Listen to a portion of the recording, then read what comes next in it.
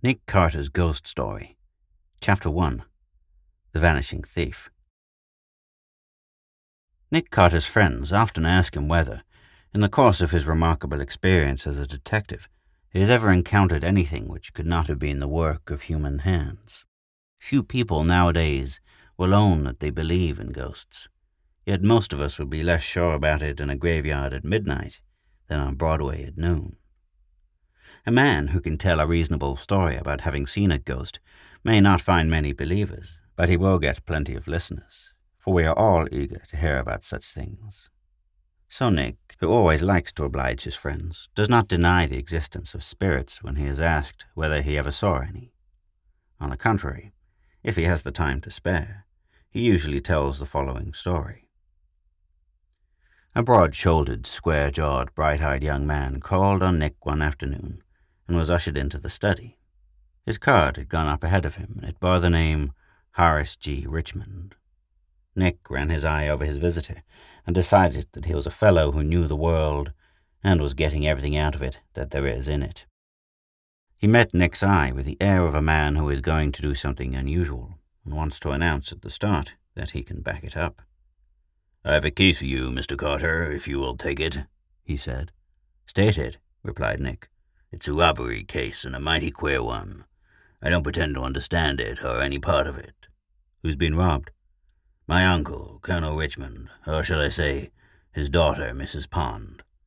But the robbery affects my uncle perhaps more seriously than his daughter. It is on his account that I am here." "Tell the story." "I'll do it.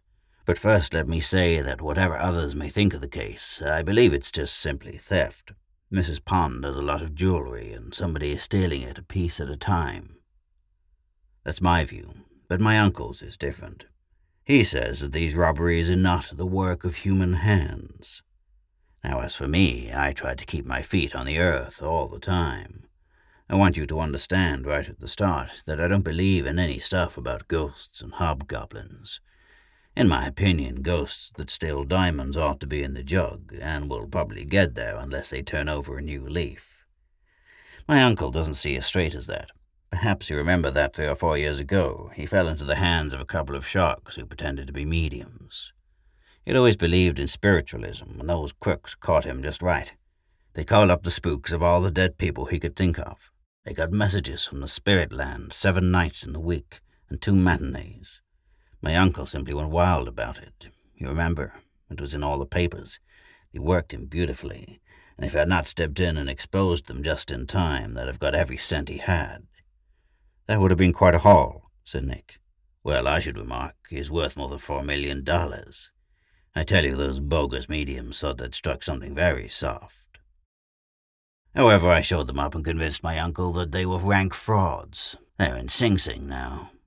My uncle did not give up his belief in spirits. He said these people are frauds, but there are others who honestly and truly hold communication with the departed.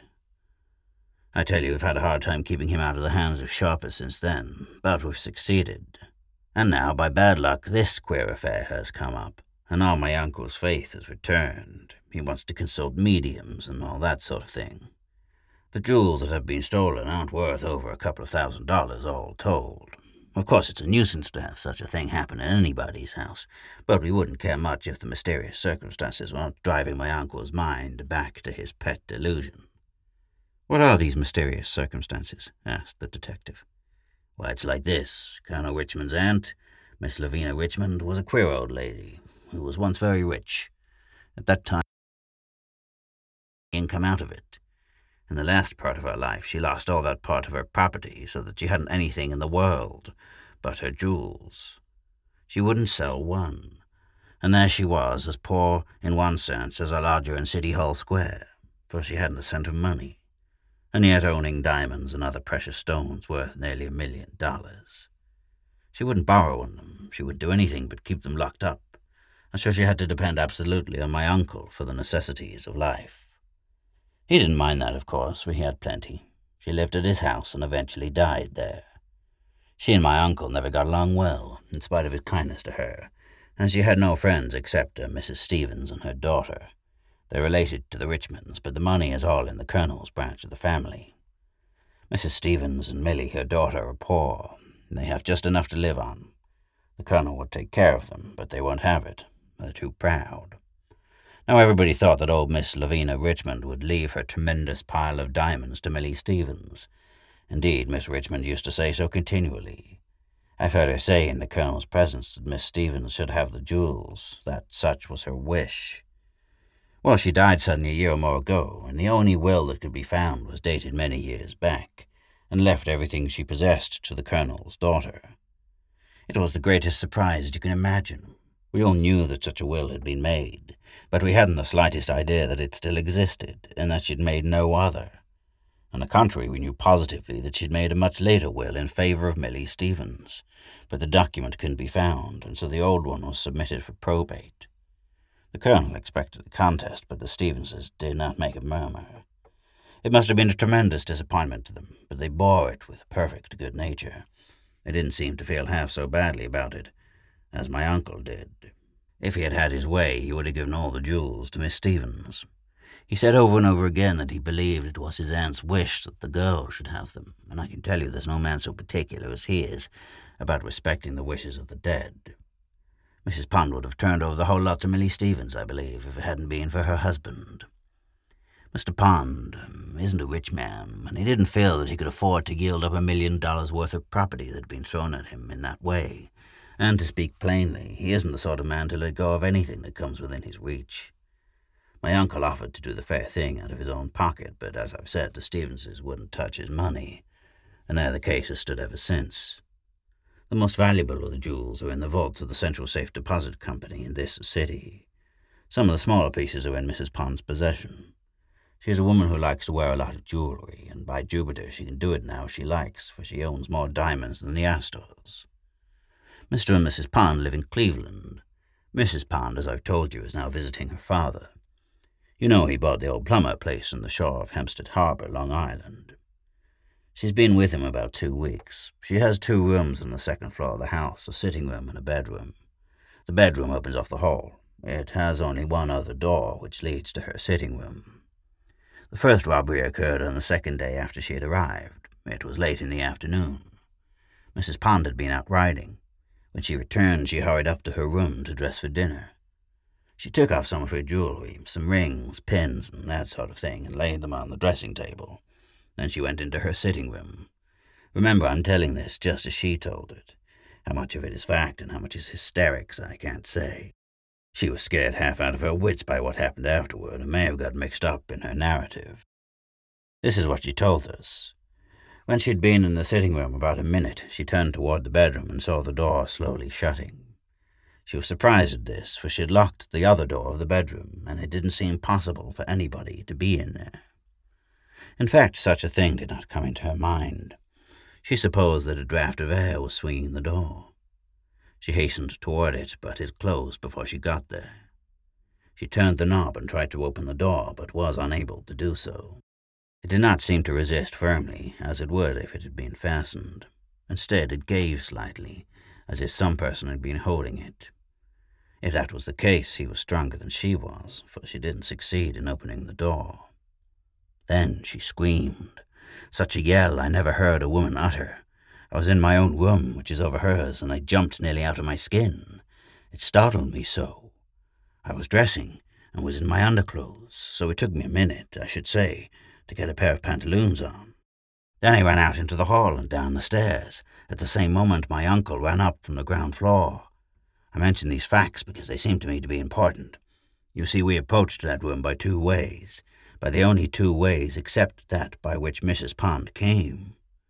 Just as I got to the hall door of her bedroom, she opened it and fell into my arms in a faint. She lost consciousness only for a moment, and on coming to herself, she cried out that a thief had been in her room. By this time there were 3 or 4 servants in the hall below. One of them stayed there by my uncle's orders. The others went outside and made a circuit of the house. We led Mrs. Pond back into her room, and she pointed to her dressing table. There lay 2 or 3 rings and a pin, but the most valuable ring that she'd ever put there was gone. It was a queer, old-fashioned ring in the form of a snake, and its mouth was a ruby worth about $250. The eyes were made of small diamonds. She declared that she had left the ring there. She told us how the door between the two rooms had closed. It appears that after she had struggled to open it for several minutes, it suddenly yielded, and she almost fell into the room. Of course, she expected to rush straight upon the thief. He'd been holding the door, and naturally he couldn't have gone far after releasing it. She was inside just as soon as the pressure on the other side was removed, but the room was empty. She thought of her jewels at once. She rushed to her dressing table and instantly missed the ruby ring. Now, that's all there is to it. We hunted high and low for the thief and did not find a trace of him. How did he get away? That's why I give up the riddle. The door in the hall was locked on the inside and practically guarded by my uncle and myself. At the other door stood Mrs. Pond. There is only one window. It looks out on a sort of court with a house on 3 sides of it. A man with a wagon was almost under the window all the time. He was delivering groceries to the cook. It's absurd to suppose that anybody got in or out by that window. No thief would have been fool enough to try it at that time of day. And as I've told you, there were 2 persons who would have been perfectly sure to see him if he had, and he couldn't have got in or out without a ladder. I admit that it looked very queer. What do you make of it, Mr. Carter? You sure the ring was really taken? Couldn't she have been mistaken about it? That's the idea that occurred to me. But it happens that when Mrs. Pond came back from the drive, my uncle banded her out of the carriage, and he distinctly remembers seeing the ring on her finger.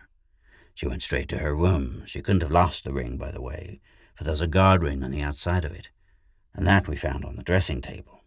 Of course, we hunted for the ruby ring. We took up the carpets. We made such a search as I've never seen before. The ring was not there.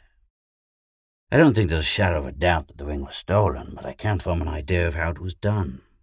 The more I think about it, the more confused I get. To my mind, the queerest part of it is that somebody held the door and then let go of it and vanished in a quarter of a second. How are we going to explain that? Didn't a thief put something against the door? I thought of that and tried to work out that theory, but it's impossible. Not a piece of furniture was out of place, and there wasn't a stick or a prop of any kind in the room that could have been used for such a purpose. Well, that's strange, I must admit, said Nick. I guess it will be necessary for me to go down and look the ground over. That's just what we want. Come along then. I'm ready.